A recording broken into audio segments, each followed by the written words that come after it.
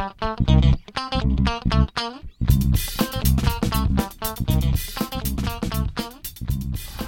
there, and welcome to IndieWire's Very Good Television Podcast. I'm Liz Shannon Miller at Lizlet on Twitter. And I'm Ben Travers at Ben T. Travers on Twitter. And you're of course, we are unjoined by anyone in particular. It's just us in our lovely Los Angeles office on this lovely Monday afternoon. And Ben, what'd I miss? I was in Canada last week. Is television still around? For the most part, yeah. I mean, I'm pretty much just watching Mad Men at this stage, but yeah, it's there's apparently other things going on, dragons and things. And there is no TV. There's just Mad Men. For me, yes, absolutely. For the next month, that's the end of it all. What happens in the future, Ben? If I could answer that, then I'd be saying that I'm better than Don Draper, and that's just insane. That's just insane. That was a subtle reference to last night's episode, though. Hopefully not at all spoilery. No, not at all. Not at all.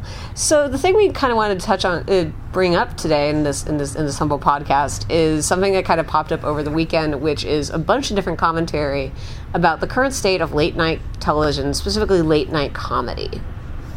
Yes, there were a number of kind of subtle and less than subtle jabs at what's going on in the world of late night from primarily, I'm going to butcher this name, Liz, you better just say I'll say it, Andre Dubouché. Andre Dubouché. And we're not even sure I'm saying that right. If Liz says it, then I can copy that, but otherwise it's going to be a problem. Anyway, he's a staff writer on the Conan O'Brien show, or on Conan over on TBS. But has been with the show since, with the Conan team since the Tonight Show days, I believe. Yeah, he's been around for quite a while, and he is voicing his displeasure over the current state of comedy with a barrage of tweets that he admitted to knowing would get him in trouble, which I thought was kind of the most interesting aspect of the whole thing. Yeah. In that he knows he's going to probably have to delete these, but he wants them out there so that they'll exist and people will track them down and the discussion will start, which is a valuable thing to have, which is what you need to have these days, a disruptor.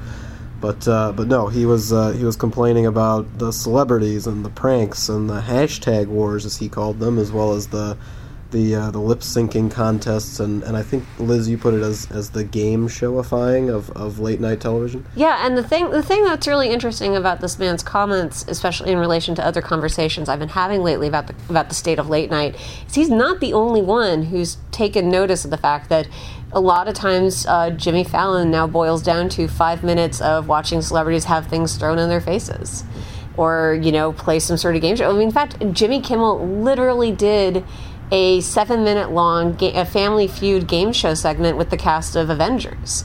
Like, that's the thing that everyone watched. And they didn't watch the couch interview. They watched the cast of the Avengers screw around, perhaps under the influence of some tequila. Who knows for sure? Certainly there were references to drinking throughout the whole event, and they did not seem particularly serious about what was happening. No, they were very much enjoying themselves, as I'm sure they're doing throughout their massive world tour right now. Mm-hmm. But you're right. I mean, I don't think that it's news to anyone. What Jimmy Fallon's done is definitely changed the face of late night television. What's, I guess, the argument that Dubouché is making is more that it's changing it too much, and it's changing it across the board. Yeah, I think what he's kind of speaking about and reflecting is the old school approach to late night, which I think was very popularized by the David Letterman Conan O'Brien team up on. Well, it wasn't. They weren't teamed up, but both Letterman and O'Brien were seen as very much, purveyors of slightly offbeat comedy, and a lot of comedy enthusiasts in the world, reflect being very directly inspired by that sort of attitude, that sort of style of comedy, with strong character-based bits, off-the-wall approaches to things, that sort of stuff. Yeah, and I understand that argument, and I definitely understand that kind of comedian's mentality of wanting to protect something that's their own. Like he said in the tweets that this was the prom king taking over, or something that he phrased it much better. Belonged to us learning how to cope. Like it was. Yeah, it was their mechanism for dealing with the world, which is something Louis C.K. puts very well on his show, where he talks about how he had a heckler, and the heckler came out and she started complaining that he was being rude to her when he went after her for heckling. And he said, you don't understand, this is the only time we have to be happy. We have these 10, 15 minutes on stage to say what we want to say, and it's the only time we're going to be comfortable and get out what we need to get out. And I thought that was a very good way to put it, and they want to protect that, and they want that to be their own. My argument for this is that I don't know why he'd expect that to exist anymore on broadcast network late-night television.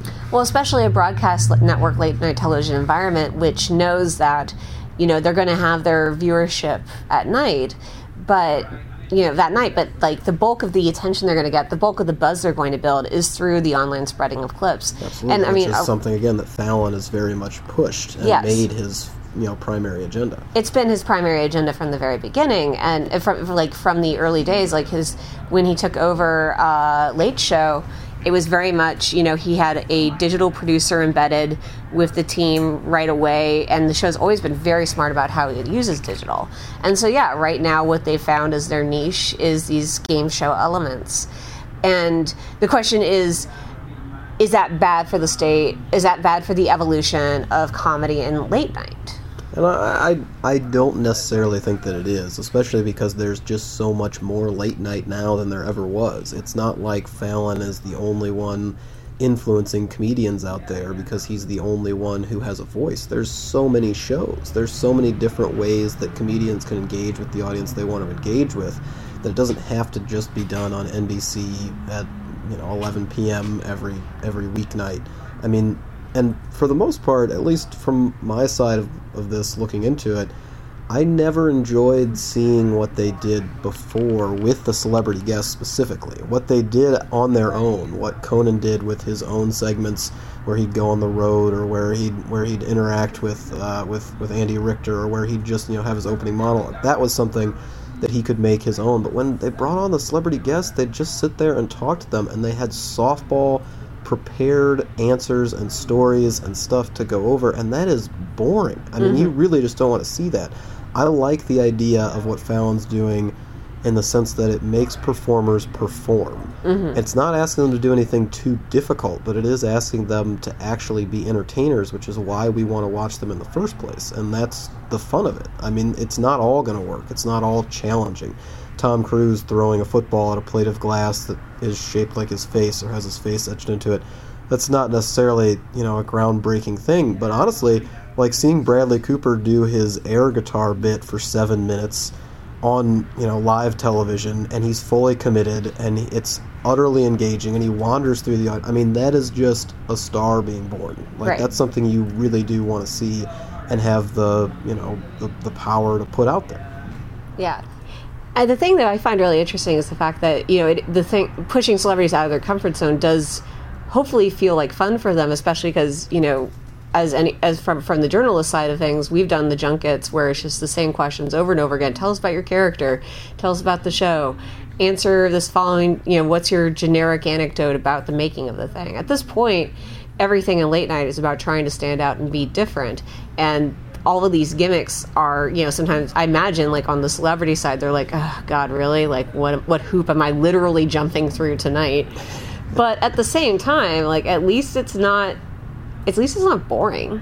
Yeah, and I mean, honestly, it's all driven by that social media presence again. Like, it's all driven by the idea that if you want to hear that boring anecdote, there's still a place where you can find it. If you want to know that storyline, you're going to find it somewhere. But now you get the chance to see them do something that's wholly their own. And you're right, I do see people have fun with it. Like, you see very specific celebrities who come out and are excited to be there. Now, what that has to say about stand-up comedy is different to me. Stand-up comedy or comedy, like the actual comedy elements of the show. Exactly, yeah, that's a very different field. Like, we still, want to hope that Fallon's going to be bringing in good comedians with edgy material that are pushing certain boundaries, or just that they're going to have an outlet somewhere, that they're going to have a voice somewhere in some way that people can access it. I noticed that, I was doing research on it, or digging up clips for an interview I did, and Conan actually has been making a point of not just, Conan has actually been really good about bringing in new comedians and exposing new voices that way in the stand-up realm. But they also have a whole web distribution platform beyond the show, which is just, here's some great comedy from stand-up comedians, with it under the Team Coco umbrella. Yeah, they really do. And I feel like the internet, is a huge market for these kind of things. And yeah, it would be nice to see them pop up on broadcast TV, but broadcast TV is in a huge transition point right now. They have to find things that are saleable, and frankly, a lot of that just isn't right now. So that they need to do what they need to do, and complaining about it in this kind of way just seems kind of ignorant to me. I don't think you're attacking the right beast. I mean, I agree that they're not attacking the right beast. I think, though, it is worth noting that, we are looking... It is worth understanding his perspective that in his, in some people's eyes, this institution of opportunities to create weird, magical moments on television is now drifting outside of the broadcast sphere. And, the important thing, we talk about the declining broadcast audience, but the fact remains that we're still talking about 4 million people watching something live. That's a lot of people, and that's a lot of people who might not normally have gotten the opportunity to be exposed to something new and unique that would catch their eye. And, everything is at this point is about curation and discovery. And if we lose that, if the Tonight Show becomes all games and no surprises and no new ideas beyond, what can we make Chris Pratt throw across the room this week? That could be damaging in the long run. You're right, and I think one of the things that's interesting, especially with Debouché's comments, was he also signaled out the lip syncing aspect of the Tonight Show, which has now spawned its own program. And I will say that watching that show, lip sync battle on Spike TV, hosted by, who is it? I think it's LL Cool J, isn't it? It is LL Cool J, that's correct. But it does feel like, even just in the bits I've watched, it does feel like I am watching all of the really cool kids at my high school have a really fun party. And I'm allowed to watch that. And that is kind of weird. I mean, it gave us the Rock lip syncing Shake It Off, so it is perfection, technically, on all levels. Yes. But it is if you want the crystallization of this idea, that's where you are. It's like, oh look, Emily Blunt and Anne Hathaway are having a fun time doing dancing together. That's the thing that's happening on television. It's not inclusive, it doesn't advance the form of comedy in any grammatic respect, but it's there. Right, absolutely. And that's kind of the point for me. It's that it's not trying to advance comedy in any way, shape, or form. It's literally just trying to be its own entity and exist as is. And now it's not even on the Tonight Show anymore. It's not even taking up that time. It's its own spin-off show, coming from the world of the Tonight Show. But I mean, if that's what they're going to keep doing with these things, and then they get their own, 15-minute block on the internet somewhere, or they get their own 15-minute block, on Spike TV or another, secondary Universal network, that's fine. Go ahead, let them do that, and then there will be more opportunities for, new, challenging comedy to come back onto broadcast. And again, like you said, it's all about discovery right now. It's all about trying new things. This is cyclical. The game show element will pass. I mean, there will be elements of it, I think, for a long time now, but I don't think it's going to be the new standard that will overtake, the full 90 minutes of the Tonight Show. Right. But to go to one thing we've mentioned about the concept of being bored. This is something I think that this is reflected in another bit of kind of large scale late night show news from the weekend. So Jon Stewart did a very candid interview with The Guardian this week, that published this weekend, that basically was like, here's why I left The Daily Show. And it isn't too far off comments wise from other stuff he'd said, basically his initial announcement of this job deserves someone who is more committed to it than I, or more passionate about it than I am. I'm paraphrasing those, but it was along those lines. It goes from that to this week. His statement has now evolved to he's finding it hard to keep engaged, and he references being kind of depressed by the fact that he's covered 4 elections, and this upcoming one doesn't look like it's going to be any different from the others, and he just doesn't want to deal with that. Yeah, I mean, it's a very human reaction to something that I think a lot of us are holding outside of that standard. And I mean, Jon Stewart, for as much as he's done and as impressive as he is, he's still a man who is going to get tired, and he has to deal with his own life first. And right.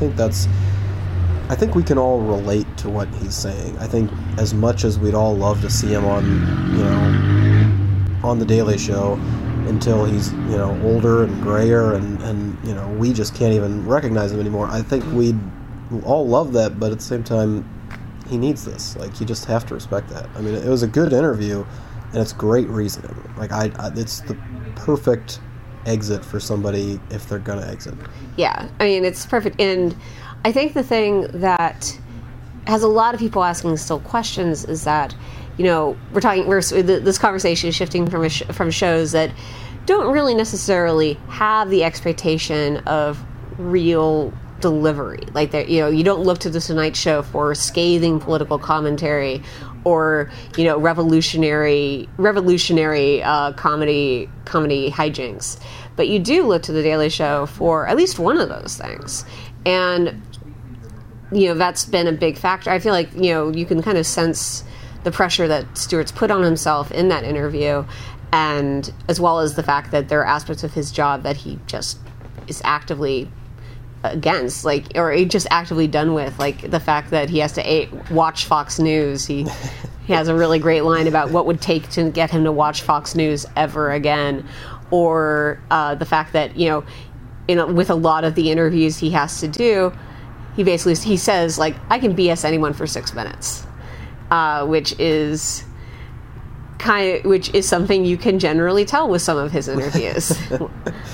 Yeah, absolutely. And honestly, I mean, that's kind of the thing where the only similarity where these two kinds of breeds of comedy cross over is that his couch. Like when he had his chair and somebody came over and talked to him, and it was a celebrity and they were sponsoring a movie, and sometimes it wasn't a very good movie, but, Jon Stewart would find a way to make it interesting, find a way to talk to them, and then he'd get back to the news itself. And for, 2/3, 3/4 of his show, every night, he's waging a war on things done wrong.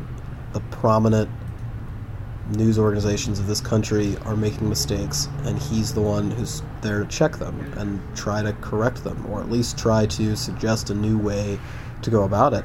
And I mean, that's just got to get exhausting, especially when, as a few people have pointed out, he's getting, maybe 2 million viewers a night at best, and that's not a huge dent. There's a ton of people watching online. There's a ton of, ways that this spreads through social media, but I'm a huge fan of The Daily Show. I definitely don't watch it nightly. I mean, you just can't.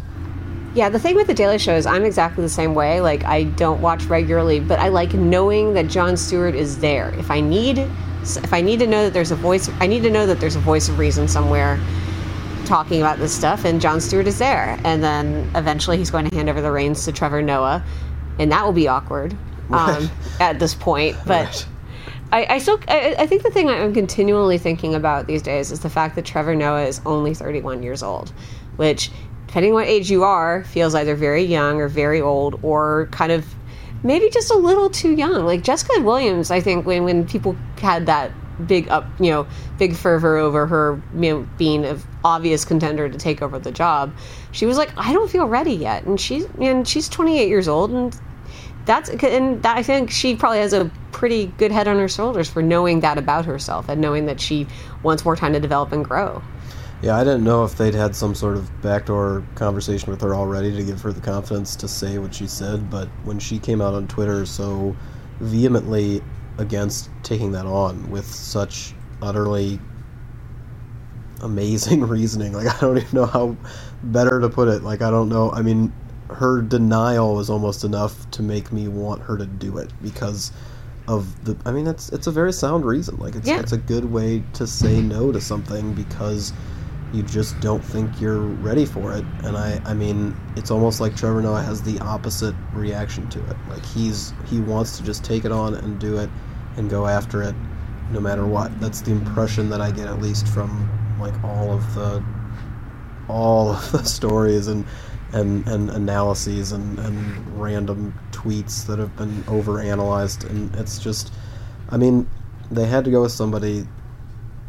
We'll see what happens. I mean, the thing is, it's not going to be him writing alone. He's going to have a lot of time to learn. It's the fact that, you know, Jon Stewart was 37 when he took over the job originally, and that's a long time ago, and he had a very well-established presence.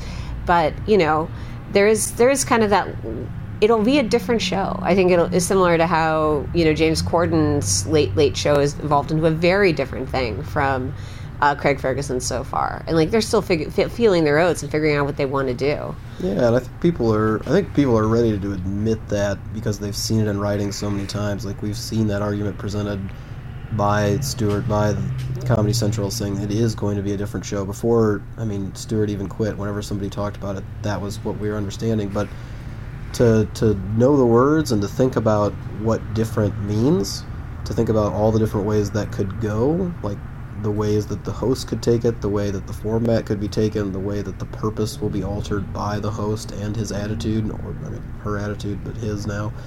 I mean, that's something that's really hard to comprehend until you see somebody sitting in the chair and you watch them do it. So I'm trying to just be patient, and I'm on your side too. Like he's just young. Like everything we're talking about with him, he's just a young kid. He's going to define himself once he gets behind the chair, but beforehand, I just don't think it's worth talking about. Yeah. I mean, and it's worth noting that in the next year, we already have actually a female late-night talk show host. Grace Helbig recently launched the Grace Helbig Show, which is very unconventional. Yeah. It's there's no set. She does a lot of stuff just with her friends in various locations, like her driving around with Retta. I need to really dig into it before I can properly talk about it, but it seems a really interesting experiment for E. Yeah. And if it's something that can really, if Grace Helbig has a pre-established YouTube fandom, if she can translate that to the television audience as well, like that's a huge win for both sides of the equation. And we're also going to see Chelsea Handler, Chelsea Handler is increasingly interesting to me because especially because of how she's just come out and said, I had to quit E because I was so sick of talking about the Kardashians. And to me, I have a lot of respect for someone who's just like, oh God, I signed up for this thing and I got a lot of leeway to do what I want, but wow, it's taken me down a path I'm not really happy with in the long run. And so I'm really excited to see, I'm excited to see who she is when she's really gets to be herself, because I don't know who that is, frankly. Yeah, I am too. And again, this goes back to kind of what we talked about earlier, where there's just so many platforms and voices for comedy out there, and not just comedy, but opinions, like people who are trying to be funny, but also trying to make a difference out there. And I mean, honestly, anyone who's really looking for the next version of The Daily Show, or really is worried about Jon Stewart leaving and not having anyone to turn to, for me at least, it's already been proven that John Oliver is somebody you can go to in that realm. What he's doing on HBO is completely different from what anybody else is doing. It's easy to compare the formal elements of it to The Daily Show, but the format, that the way that he decides how long he's going to talk about something, he decides the topic. He doesn't like the news cycle generate as much as the other shows do, and because he's only doing it once a week, it really allows him to make an imprint with what he has to say. He speaks loudly once a week, and he speaks louder than everyone else as a result. Absolutely. I'm just thinking right now about how in 6 months' time, if Grace Helbig keeps up the E! Show, and then Chelsea Handler's Netflix whatever she's doing gets launched in the fall, and then Samantha Bee's TBS series finds a foothold. Next fall, we could be doing an entire podcast just bitching on, man, can we just stop having all these blonde female comedians on talking about their opinions and stuff?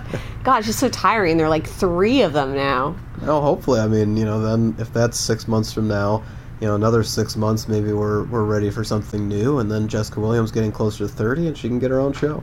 I mean, if we're just counting down the days until Jessica Williams is old enough to feel confident feel ready enough to have her own show. Yeah, because she's not, it's not a confidence issue. She just doesn't want to do it yet. No, and whatever she does next is something that I'm immediately ready for. Like we're ready to see what happens from all of these very intelligent people, and I think we're really lucky that we're able to do that. We're very lucky that there's enough, networks or original content developers out there who are going to provide it. They're going to support it, and we're going to have too much content. We're just going to have too much to talk about, too much to engage with every day. Don't we already? Yeah, which is the scary thing.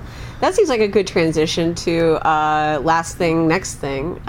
So, Ben, what was the last thing you watched that you really liked? Well, since we're talking about very important comedy right now and the state of modern comedy, I think it's very valuable that the last thing that I watched that I really enjoyed was Workaholics on Amazon. I know it's a Comedy Central show, but I'm catching up on the last seasons because I haven't been with it in a couple of years. Sure. And I love this show. I just find it hysterical. It's completely juvenile and it's not predictable, but it's also somewhat familiar. Mm-hmm. But man, those three guys, they just they know how to make you laugh. They're very funny people. That's nice. I mean, they seem like the nice kind of comedy team where they have such great chemistry established through years of working together. Yeah, they really. I mean, this is their show. They're doing exactly what they want to do with it, and it's very fun to watch. Nice. My thing is, I'd been waiting to sit down with these forever, but I finally did. I've now seen the first 2 episodes of Orphan Black season 3. Oh, nice. And the thing with that show, people have been complaining about how the plot is starting to feel a little, they're not sure about the way that the show's plotting. They're not sure that the show's plotting is effective and clear, perhaps. And my reaction to it is, there are elements that I'm definitely like a little shakier on than I might be, but the execution of a lot of the quasi sci-fi elements, and of course, the fact that you get so engaged with every single clone as a character, which is kind of a beautiful thing because you really do forget you're watching one actor play the same role across the board.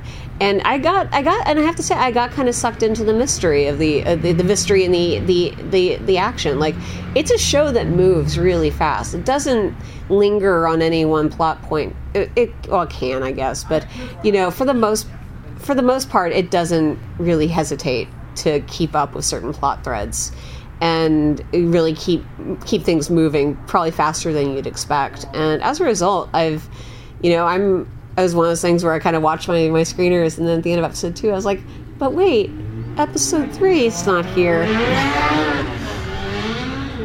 Yeah, I've got a couple of friends who just recently binge watched it, I think also on Amazon.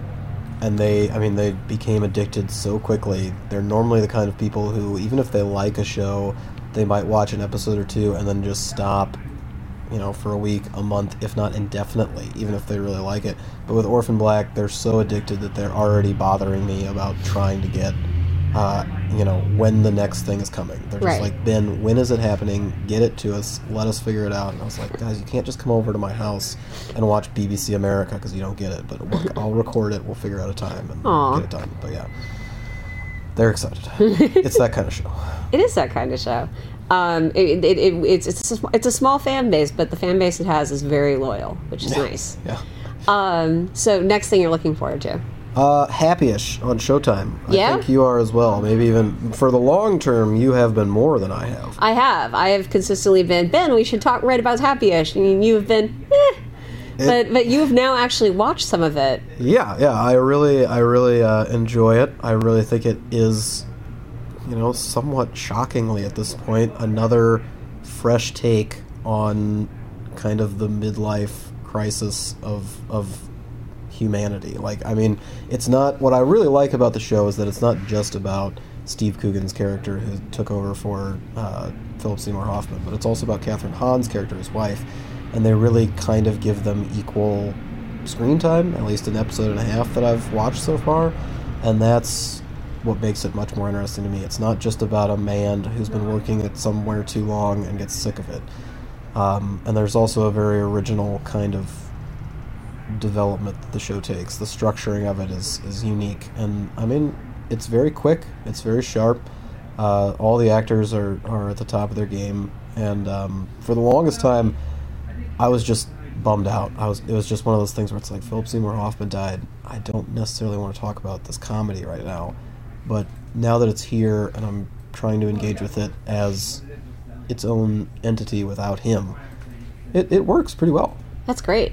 I mean, that's genuinely reassuring, because I know that you, like, there's times when you talk about a show you have high expectations for, and it meets them, and then there are times when you have low expectations for a show and it exceeds them. Yeah. So this is actually reassuring. Yeah, this is another one where I'm very interested to see where it goes, especially plot-wise. I'm interested to see kind of where they decide to take these people, because it seems like the average Joe story.